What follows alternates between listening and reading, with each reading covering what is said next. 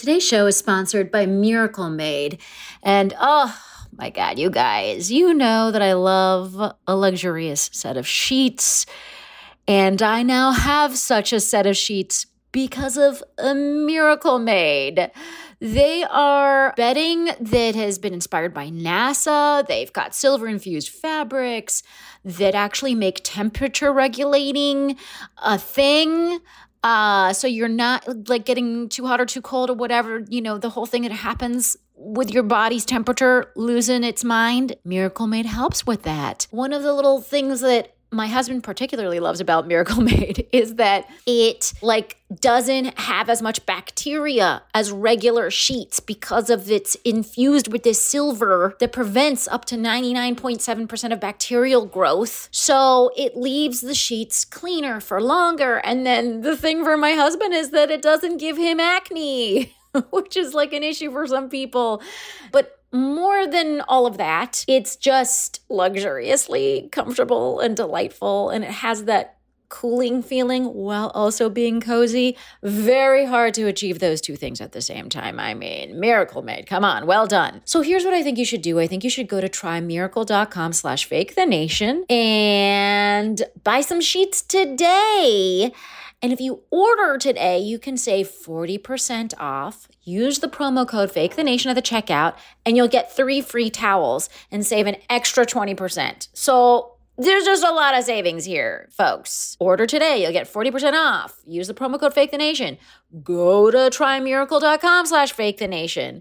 And Miracle's so confident in their product, it's backed with a 30-day money-back guarantee. So if you're not 100% satisfied, which I don't see happening, you'll get a full refund. Upgrade your sleep with Miracle Made. Go to trymiracle.com/FakeTheNation and use the code FakeTheNation to claim your free 3-piece towel set and save over 40% off. Again, that's trymiracle.com/FakeTheNation to treat yourself. Thank you, Miracle Made, for sponsoring this episode.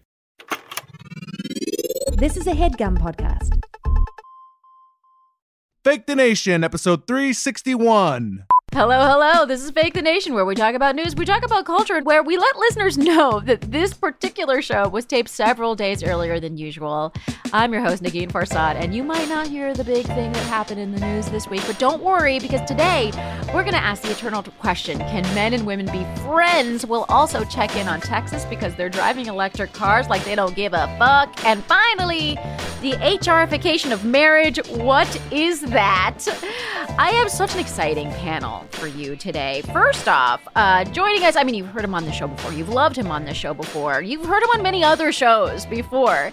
He is host and producer of the podcast This Day in Esoteric Political History, which you can catch on Radiotopia. And I've just enjoyed his work for so many years. He is the wonderful Jody Avirgan. Hey, Jody. Hello there.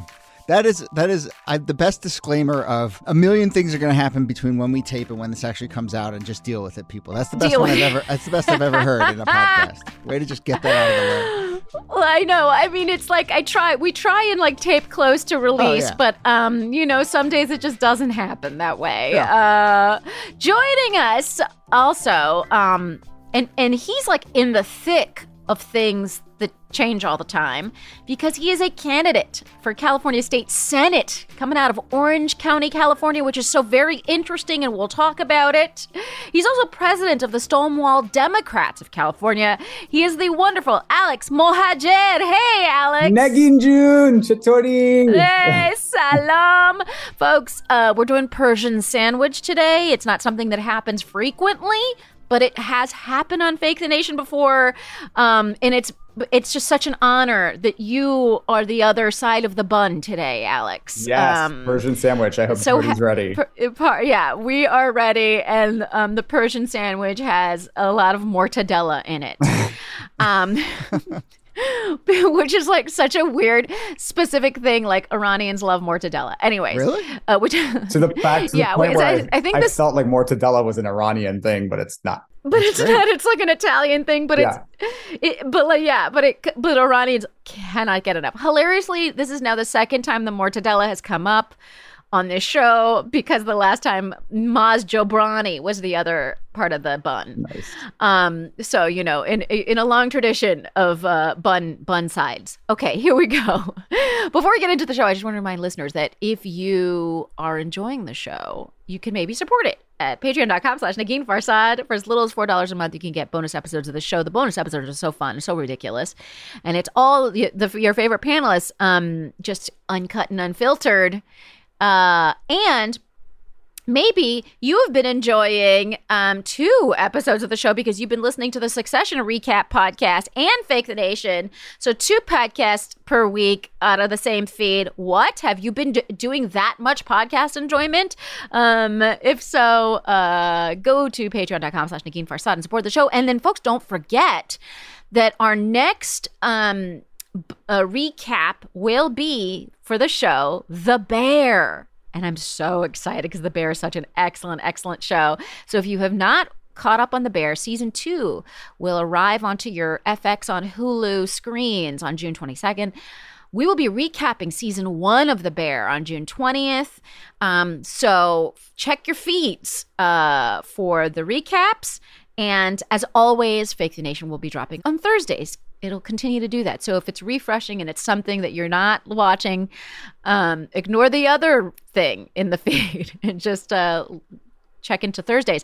Although the funniest phenomenon to me were people who did not watch Succession, but did listen to the recaps. These are some of my favorite people because it's also something that I do. I like to hear recaps of movies I'll never see. So that's a quality we share. You heard from folks who their consumption of Succession was only through your recap episodes? Yeah, Jody, tons Amazing. Of people. Because I think part of it, too, was like people wanted to be a part of the cultural conversation, but they didn't want to live through the show. Right. And so there's like a podcast like Let Them Do That, which is really funny to me. But again, I get it. All right, folks, let us get into it with topic number 1. So we read a piece in The Telegraph called Can We Just Be Friends by Mathers Paul. And first, it reminds us of the romantic comedies of our youth, the Nora Ephron creations that basically told us that Harry and Sally, they can't just be friends. But then there was Joey and Phoebe, who really did seem to have that kind of platonic love. And before we get into whether or not men and women can be friends, and I should also point out, people and people who have some sort of otherwise sexual attraction, whatever the gender, has pop culture been weighted to make us believe that platonic friendship between men and women has culture told us that that's not possible? Like, what do you feel about the message that you've been getting your whole life? The pop culture angle is interesting because how much pop culture is there just about friendship? I mean, pop culture is about stuff that's maybe a little more interesting than just like 2 people who get along. And often, sex is more interesting than that. So like, what are we seeing in pop culture? Well, we're seeing people who have sexual tension. And so then it brings up this question and it sort of creates a tension, right? Which is what good pop culture is about. So if you're taking your cues from pop culture, I think that by design, it's going to kind of make this feel like a very fraught question. Whereas if I would argue you're taking your cues from real life, it's maybe a little less fraught and depends on a lot of other things. So I don't know. But isn't that part of the problem that you're basically like regular friendship is not interesting? Well, it's satisfying, right? Like you just said like most of pop culture is about things that are like more interesting, right? But or have tension or feel the stakes are high. And I mean, if it's like you're choosing between sexual tension versus like 2 people who have a wonderful, stable, platonic relationship, like one of those I want in my real life, and one of those I want to watch when I see a TV show. The entire media universe is meant to sell sex to us. I feel like that's the classic trope, right? Sex sells. And I think that's the messaging that we get, not just in TV shows or movies about people. It's like in advertising and magazines, it's like, this is what sells to people. But as a queer person, let me just chime in to say that we love our female for gay men. I'll speak on behalf of gay men. We love our women friends that are oftentimes our first friends are women and the people that we identify with the most. And so I know, speaking from the LGBTQ perspective, I love watching media about strong women. I love my female friendships. They're really important to me. So I would love to see more media about that interesting dynamic. And we had Will and Grace, right? We had Will and Grace. Yeah, but there's certainly more. I mean, it's funny you should mention that we had Will and Grace, because now that I think about it, like, we did have Will and Grace, and then I can't name another prominent gay male, straight female on-camera friendship besides Will and Grace. Like, I can't think of. Well, the queer characters are always relegated to the sidekick role if we do see them, and I don't think we still haven't come far enough on the representation for LGBTQ people in media. But I think men and women can be friends, but we live in a mediascape that sells sex as a rule. So I think I kind of agree with Jody. That's what people find more interesting, or at least that's what these media executives think is more interesting, and that's what we're going to be sold. Well, it's like, if you were to go take one of those super cheesy screenwriting courses, right? What's that guy, McKee or whatever? You paid,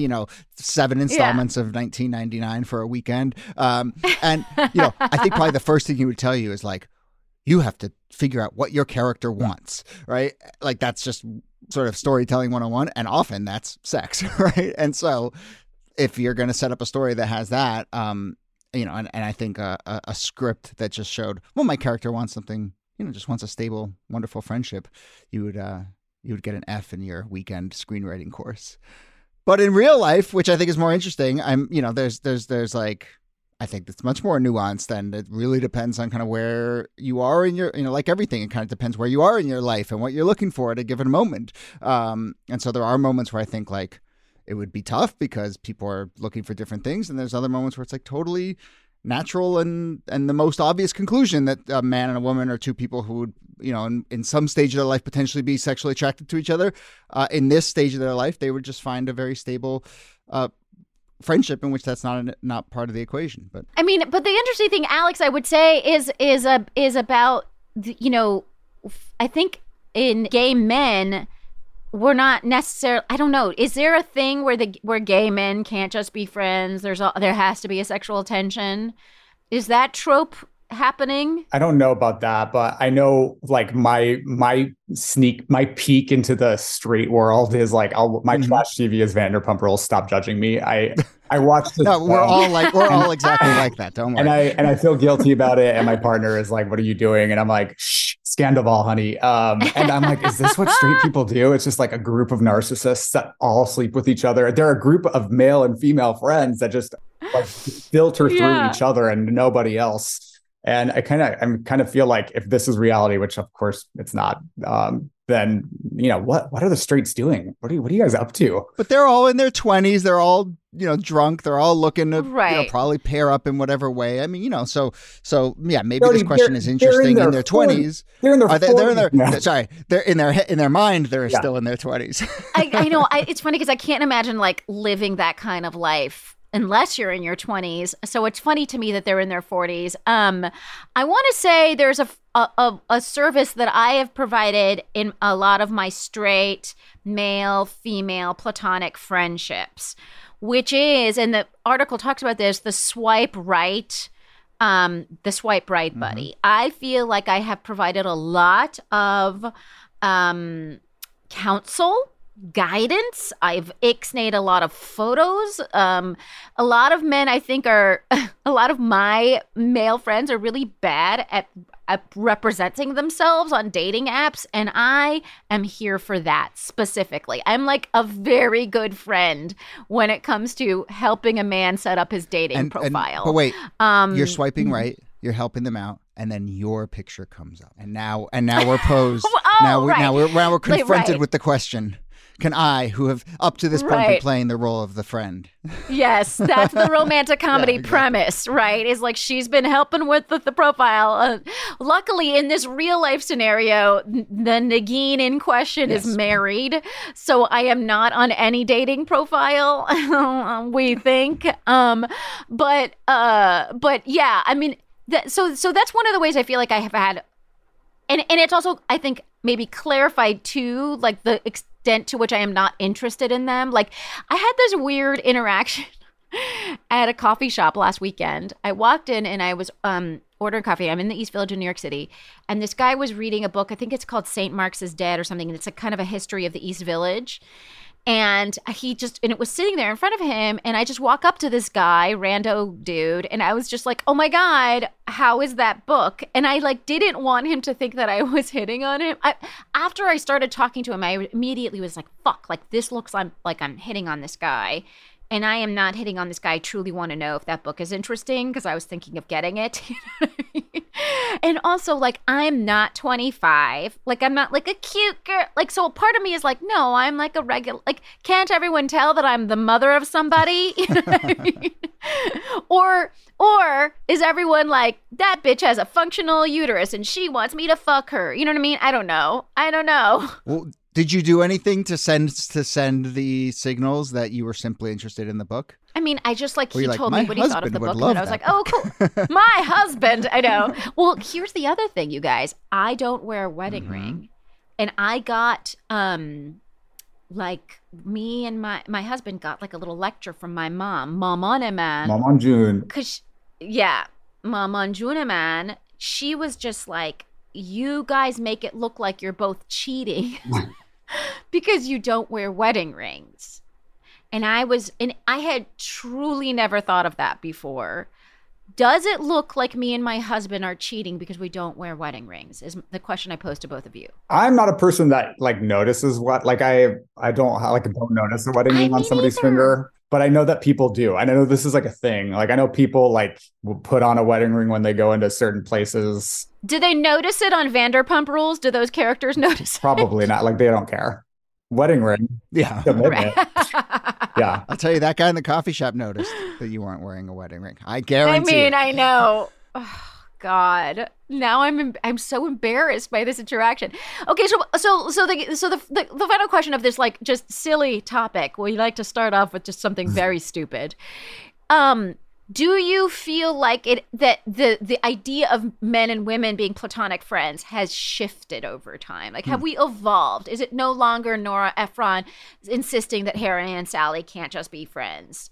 Is it now we're able to see things differently? I mean, yeah, I think so. I think we've come a long way. I think men and women can be friends. I also come from the queer lens, of course, but I just think outside of what's the media, like obviously Vanderpump Rules, like this isn't the real world. It's like Hollywood supermodels, and that's kind of being like portrayed to us as reality. And it's really like a very myopic like glimpse into something that is already so manufactured. And I think that the reality is probably that, yeah, we can be friends. Yeah. You know, there's a bigger sort of thing going on here, which is, I do think like one of the ways in which I feel like even in my lifetime, I've been somewhat heartened by progress is in like relationships and the way that men, I think in particular, think about relationships with women. And I think there's just like, it's very incremental change, but I think there's less of a sort of predatory air towards it. I think there's more openness. I think there's more of an understanding of the sort of power dynamics there among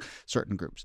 So, you know, I think that would inevitably change this because it would maybe, I think that notion that like all men want to do, the only thing that men want to do is sleep with women and like, you know, stalk women or whatever is like that has softened. I genuinely think so. But yeah, I also think my first reaction to this topic was kind of like, every generation asks this question of itself.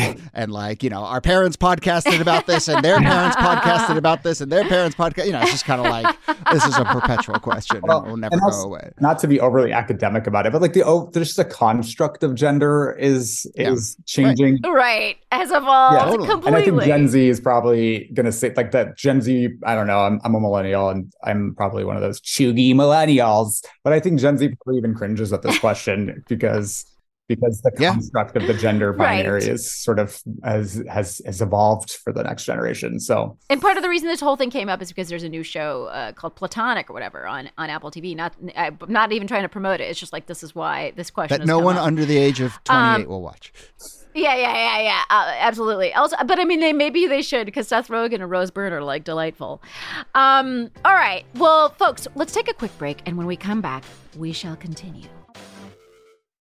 Today's show is sponsored by Rocket Money. Rocket Money is a personal finance app that finds and cancels your unwanted subscriptions. It monitors your spending.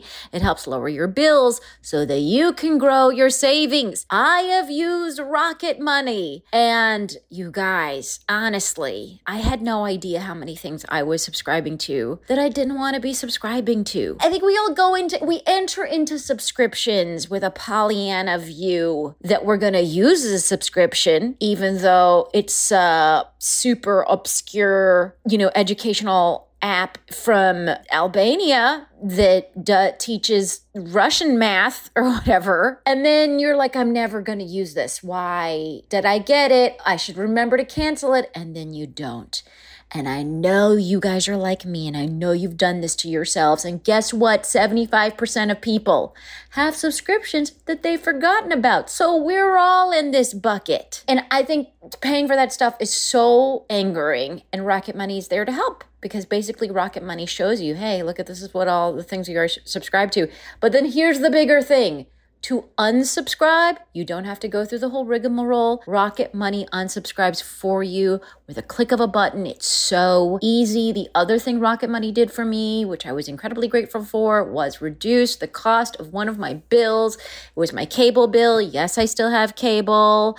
Rocket Money has over 5 million users that have saved a total of $500 million in canceled subscriptions, saving members up to $740 a year when using all of the app's features. I mean, that tracks for me and for the number of things I was paying for that I'm frankly ashamed of. So thank you, Rocket Money, for fixing the shame glaze on my life. So stop wasting money on things you don't use. Cancel your unwanted subscriptions by going to rocketmoney.com/fakethenation. Again, that's rocketmoney.com/fakethenation. rocketmoney.com/fakethenation, you guys.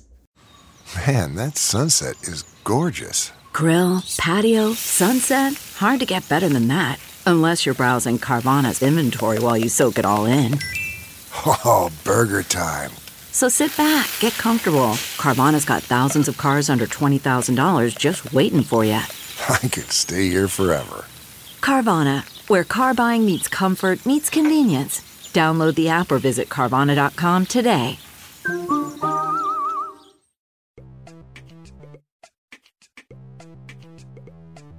And we are back, and we're ready for topic number 2. Now, normally in topic number 2, we talk about politics. Now, this week, like I said, we're taping several days in advance, so we don't know what's happening specifically in the news. But I want to ask Alex what it is like to be campaigning in Orange County for California Senate. I want to hear the very particular scenario that you're in. And tell us a little bit about Orange County for listeners who might not know. I know because I grew up in Palm Springs, California. And so Orange County was not terribly far. And of course, there's a lot of Persians there. And so I'm very curious to hear what your experience is. I mean, so I'm the son of Iranian working class immigrants who came to Irvine, California, specifically to give their kids opportunities they didn't have. As you, Negin, escaped a country that sort of we watched civil society disintegrate, and they come here for the good public schools. I think that immigrant experience is very common here in Orange County. We have a lot of immigrant communities here, a huge API community. And the district that I'm in has actually trended more blue over the last few years. I think it's a truly family-oriented place. So I don't think that they liked Trump very much. They voted for Hillary in 2016 and then for Biden in 2020. So it's trended blue, and it's actually a very environment. It's a climate district. The voters here care about climate change. They want good climate policy. They care about preserving the beauty of these neighborhoods. And so it's an interesting race. If I get elected, I'll be the first openly gay person elected to the legislature from Orange County. I'll be the first openly gay Iranian man elected anywhere in the world. Nice. And I'll be the only Iranian in the legislature in a state which has, as you kind of mentioned, the largest diaspora of Iranians outside of Iran at a time where we have this movement for human rights in Iran. And so the community is really activated and paying attention. And I think they're ready for a diverse, intersectional, progressive new perspective in the legislature, especially on climate issues. It's so interesting because I mean, I'd say the two of us have probably had similar experiences being, like one of my earliest experiences as a comedian. I didn't grow up around a lot of Iranians, and I was doing comedy in New York City in this kind of like whatever liberal bubble, just kind of not realizing that anything I was saying about dating and sex and blah, blah, blah was unusual for an Iranian. And I went on the road. I was doing one of my first paid gigs, and I was performing. I probably mentioned this story before on the show. And I was performing, and it turns out there was a lot of Iranians in the audience that came to the show. And it was at a university. I didn't expect for there to be adult people in there, but there were. And they were silent. It was me 20 minutes fucking eating dog shit, And after the show, literally, a woman said it with an earshot. She said, "Well, she's obviously a prostitute," which is like a fun insult that they like to do. But a lot of people said that in the audience because at the time, this was it was a learning moment for me, which is like, oh, Iranians grouped together in this fashion are far more conservative than I am, right? And I didn't know. And I also learned then that, like, I can't really depend on Iranians as an audience or a specific type of Iranian as audience or whatever. Like, they didn't become the people that supported me in the early days of my career as they had for some other comedians. And I'm not trying to like, woe is me. Like, it worked out just fine. But it was just a realization because if you think about it, it's like these people were sort of like my parents, and they didn't want to hear me talking about my vagina. They didn't want that. And so I get it. So Alex, have you had a tough and then I think Alex and then just to put a silver lining on this, over the years, as I have insisted on not being weeded out from the entertainment industry, Iranians have been like, oh, she's like not going anywhere. And then more, and as the Iranian diaspora community has also evolved, they've been more and more supportive. Have you had a similar experience? My campaign launch video was like something I released. I announced on March 15th, and I talk about being an openly gay Iranian in the video. I think this representation is incredibly important. Where like queer people exist, the LGBTQ community is an intersectional community by nature. So there are LGBTQ folks from all walks of life. I think that representation is super, super important. And I talk about this experience openly, and I got a text message from an Iranian woman who showed my campaign video to her family and had a young nephew, like 20 years old, see the video and come out to the family.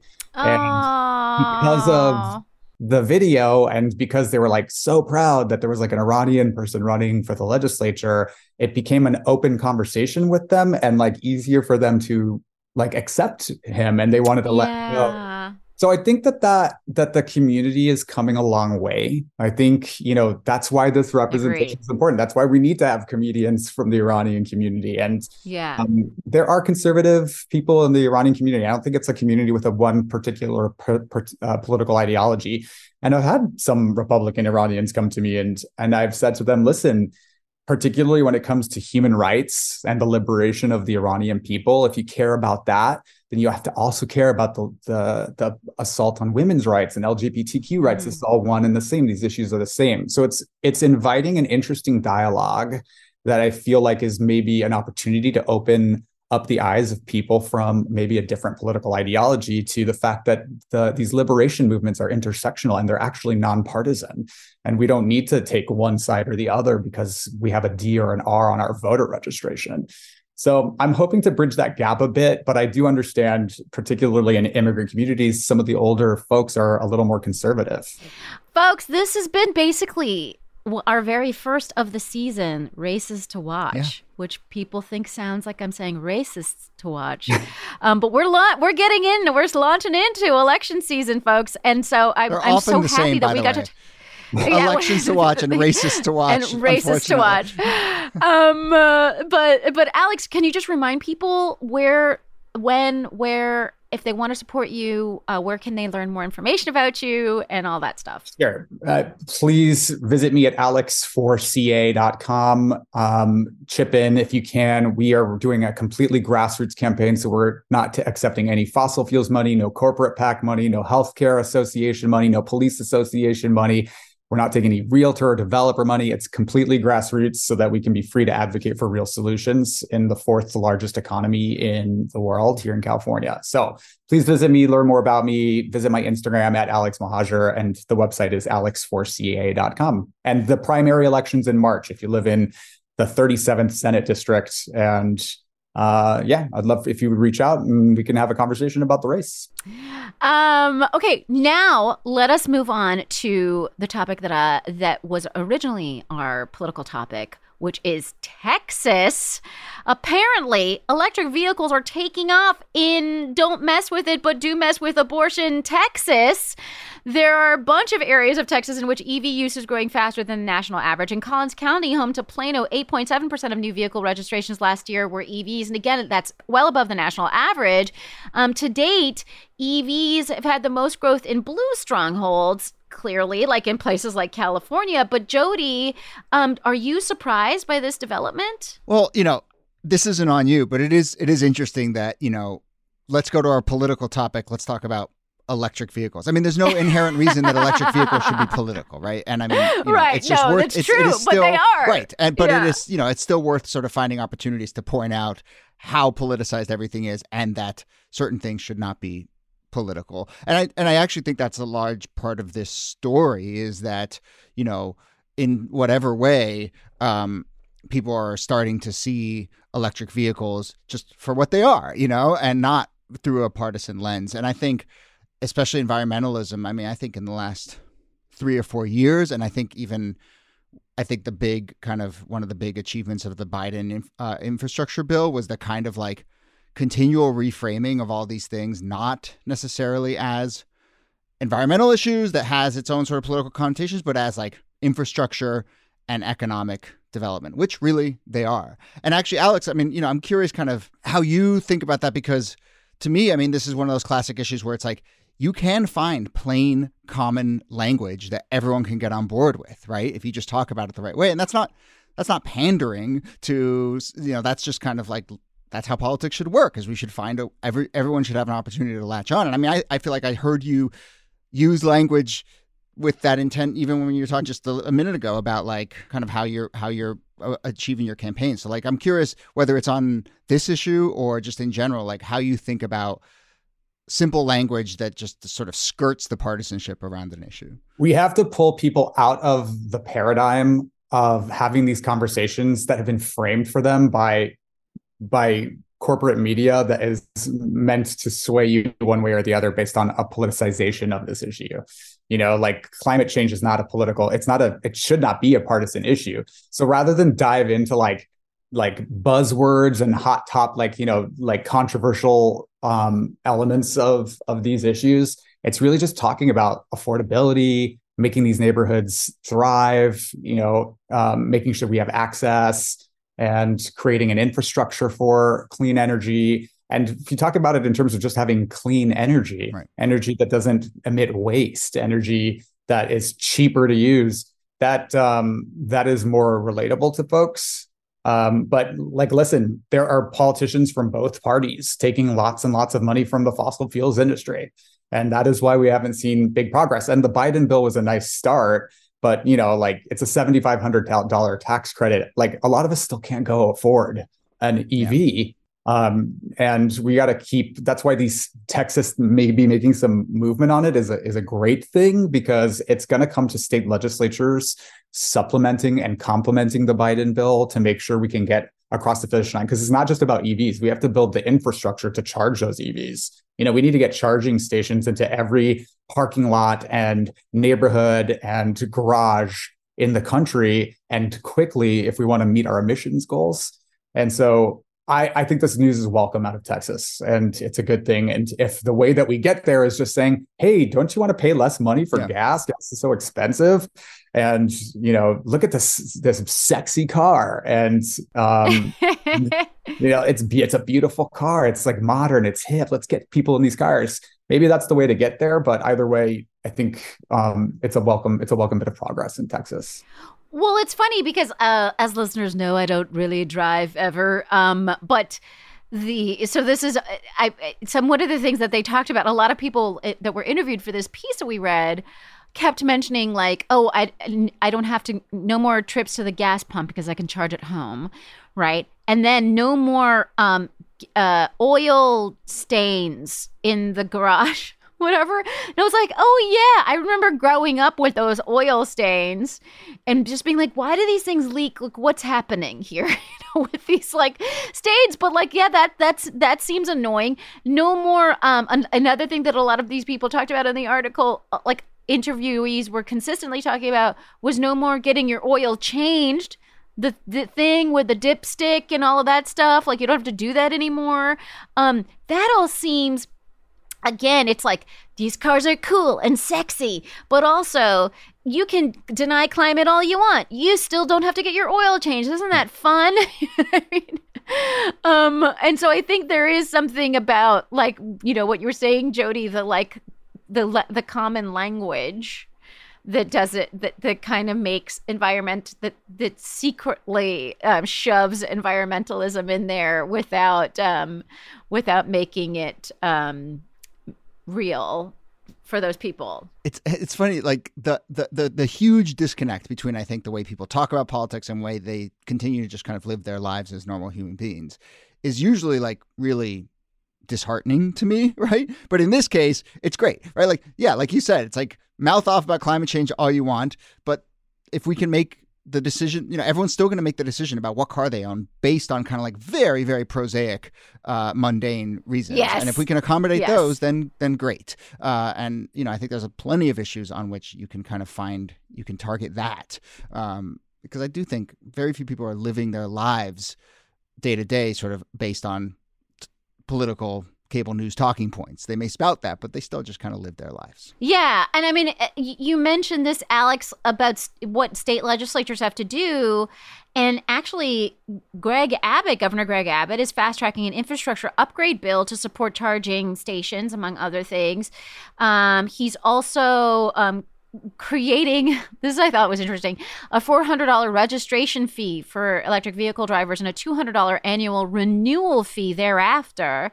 And the reason for that is because they're worried about the revenue lost from the gasoline tax, which I think is hilarious because I thought you bitches didn't want taxes ever. But anyway, so they're trying to recapture that through this registration fee and the $200 renewal fee, which if I'm a driver, I think that's fine. I get it. But I thought that was interesting.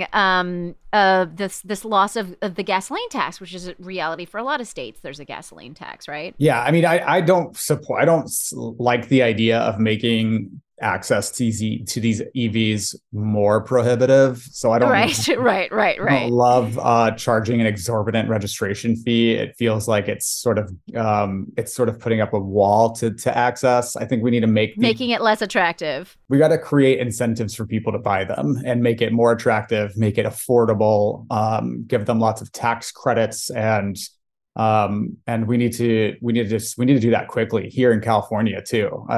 It's really not happening fast enough. I was riding my bike down the street when I was 8 years old to Alderwood Basics Plus Elementary School in Irvine when I was 8, and getting instruction on climate change. And it's 30 years. I'm 38. It's 30 years later, and I drive that same stretch of road here in Irvine. And I look around and I don't see any EVs on the road. I don't see solar panels on the homes. I don't see the charging stations in these neighborhoods. And so, Texas maybe have taken a little step towards getting EVs on the road, but it's really, really not happening fast enough, including in what you would consider more democratic leaning states or like California. It's remarkable. Like Palm Springs has so much in terms of solar panels. and parking with charging stations. I also want to say something about charging stations, which is like a vision I have that'll also cure the like loneliness epidemic of America. Is can charging stations, because they take a tad bit longer, can they be the new hangout? You know what I mean? You pull up to a charging station, you have a chat about the weather with a stranger as they're charging in the charging station. The third space, the classic third space. Yes. The classic third space. We used to go to bars. Now we just go to the charging station. You know, they don't sell alcohol because you shouldn't drink and drive, but they do sell really delightful flavored seltzers, and everyone just has a great time. Can we have this vision of America? And Nadine, you can help the men with their dating profiles. Yeah. First of all, pop-up dating profile services at charging stations, can that be something that you put into a legislative bill, Alex? I'll be right on I that. would love. Okay, please. Also, Nadine, please in name the me comedy by world, was that what we refer to as a callback? Yeah. Is that right? It was indeed. And what you well just done. did there was kind of undermining the joke, but yes.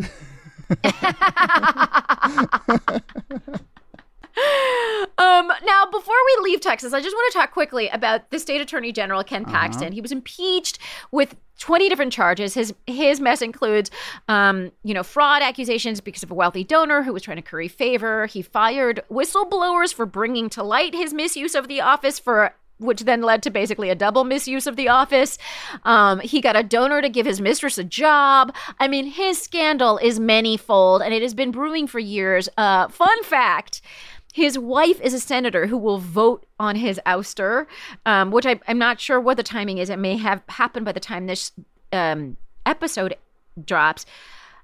But I do want to ask this question, which is Texas changing? Because this is a bunch of Republicans, and is the Republican Party shifting a little bit? Because this is a bunch of Republicans taking down a very Trumpy Republican that has been sticking it to the Biden administration since day one. And now here they are impeaching him. Were you surprised by all of this? And, what do you think, Jody? Is this a signal of something? I mean, it's definitely a notable moment, especially kind of how quickly it happened after years of this basically being an open secret. But does it signal lasting change? My sense is that many of the things that Paxton did with his office, someone else will just pick up that mantle. And moreover, other attorneys generals around the country will probably, he really perfected a playbook for weaponizing that office. And I think other people are going to see that and maybe do that with a little less of the brazen corruption and march forward. But, it's funny. I mean, in the same legislative, sort of blitz in which they impeached him, the Texas legislature also passed a bill blocking hormone blockers, and they banning DEI at offices. And, so the beat goes on, for the Republican Party, despite this one move. So I don't know. Yeah. Ken Paxton is among one of the most corrupt elected officials in the United States, and has been for nearly a decade at least. I mean, I think he was indicted for the first time in 2015. And he became the first attorney general to become indicted in Texas in maybe decades. And reelected under that cloud, it's worth noting. And right? continuously reelected, I'll note. Yeah, I mean, you're right. But he's had whistleblower allegations against him back when Trump was president. I remember there was people in his staff who were accusing him of abusing his office and bribery and other crimes. So I think maybe the Texas legislature has just hit its breaking point with him, but he is definitely one of the most corrupt people in the country. But reading the many things that he's done so terribly is so fun, and the fact that his wife is a voting senator, it's so hilarious and wrong, and it does feel like reality TV. Is just too much. Well, I'm curious about that sort of reality TV element to it, or the sort of high profile. I mean, he was relatively high profile. I think a lot of people outside of Texas knew his name. And sometimes I kind of see a story like this and I'm just like, if he just kind of kept his head down and grifted, no one would have cared, right? And I mean, I think that way, honestly, I think that way about George Santos or whatever. It's you should have just been some 2-bit, low-level grifter on Long Island, but like something about this moment in politics and media forces all these guys, usually guys, but there's also Marjorie Taylor Greene, forces all these folks to like think that they need a national profile or want to go on TV, and they pop their head up, and then everyone sees them for what they are, and sometimes they get beaten back down. But I don't know. You're much more connected to local politics, Alex, than either of us. But it's like, my sense is like there are a lot of these kinds of folks floating around at the local level, and mostly they just keep a low profile and they get away with it, and they skim some money off the top and whatever. And then every once in a while, one of them just like their profile gets too big. Right. I mean, it's also like Trump's profile got too big. That's why he's dealing with like indictment number 2, right? I mean, he could have just kept going. Defrauding people out of their money and like, having fraudulent businesses over and over. Like, he could have just kept doing that forever. And where he's gotten himself in trouble legally is by having too big of a profile, right? Because now too many people are interested. You're under the limelight. You're under the light of the press. I mean, I think this is a real great moral lesson for the grifters, is keep your grifting aspirations to a medium. Or let's stop electing grifters. Oh, come on. This guy. Let's stop electing grifters. I feel like if Texas had held Ken Paxton accountable a long time ago, we wouldn't be here. But that's part of the problem with the partisan binary and how divided we've become is our people would rather vote for somebody who's blatantly corrupt and sort of like the weird cognitive dissonance that the lengths you'll go to defend the person just because they have an R or a D next to their name is sort of part of the problem. And I think that's probably why this has been allowed to go on for so long in Texas with this guy. But let me ask you a very cynical question, Alex, which is, if you were to scratch at, any semi-powerful state politician, do you think you'd probably find, maybe nothing this brazen, but do you think you'd probably find some level of corruption, double dealing, insider trading? Yeah, no, I don't know about insider trading, I think that where I have the most concern, at least here in California, is who these elected officials take money from. Yeah. And it's not necessarily illegal, but it is, in my mind, immoral. So like, I have a personal objection to it. And I think we should be electing people that don't take money from these special interest groups that are holding us back from making meaningful progress on a lot of different issues. So I don't know that you would go and find blatant like criminality, but I do think that people from both parties take a lot of money from troubling sources. Yeah. You can find that. I mean, it doesn't take much scratching. Folks, are there grifters on your docket that you will be potentially voting for, that you could stop yourself from doing that? Hit me up. Let me know. What do you think of this Ken Paxton thing? The whole thing is just wild. All right. That is the end of the show. The two of you have been just such a delightful panel. I can't even tell you how happy I am to have spoken with you both. And I would love for the people of Fake the Nation to be able to follow you and all the wonderful things that you do. Jody, where do they do that? Well, you can find me on my website, Jody Avirgan, Avirgan, and Jody's with a Y. I just confused everyone. You can find me on my website. You can see all my latest work. And I mean, I have this Radiotopia history show. I will also shout out this other show that I help produce, called You Get a Podcast, which is a look at Oprah's deep influence on our culture and politics. And that just came back for a second season. It's a really wonderful show, and I want as many people to listen to that as possible.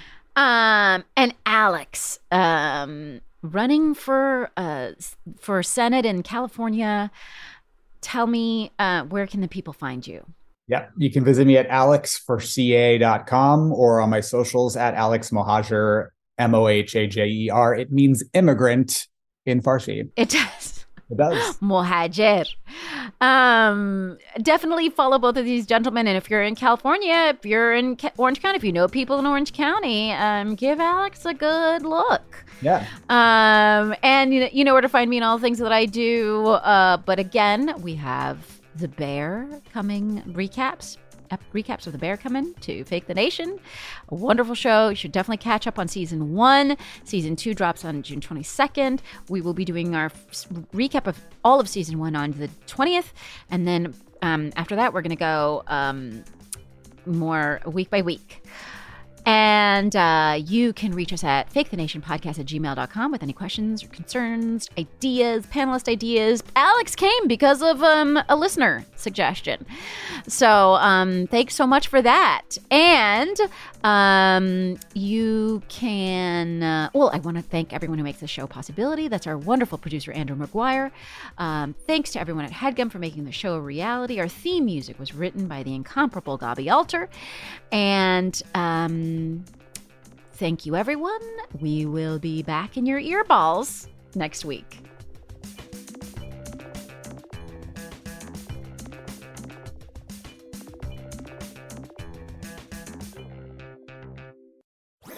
That was a HeadGum podcast.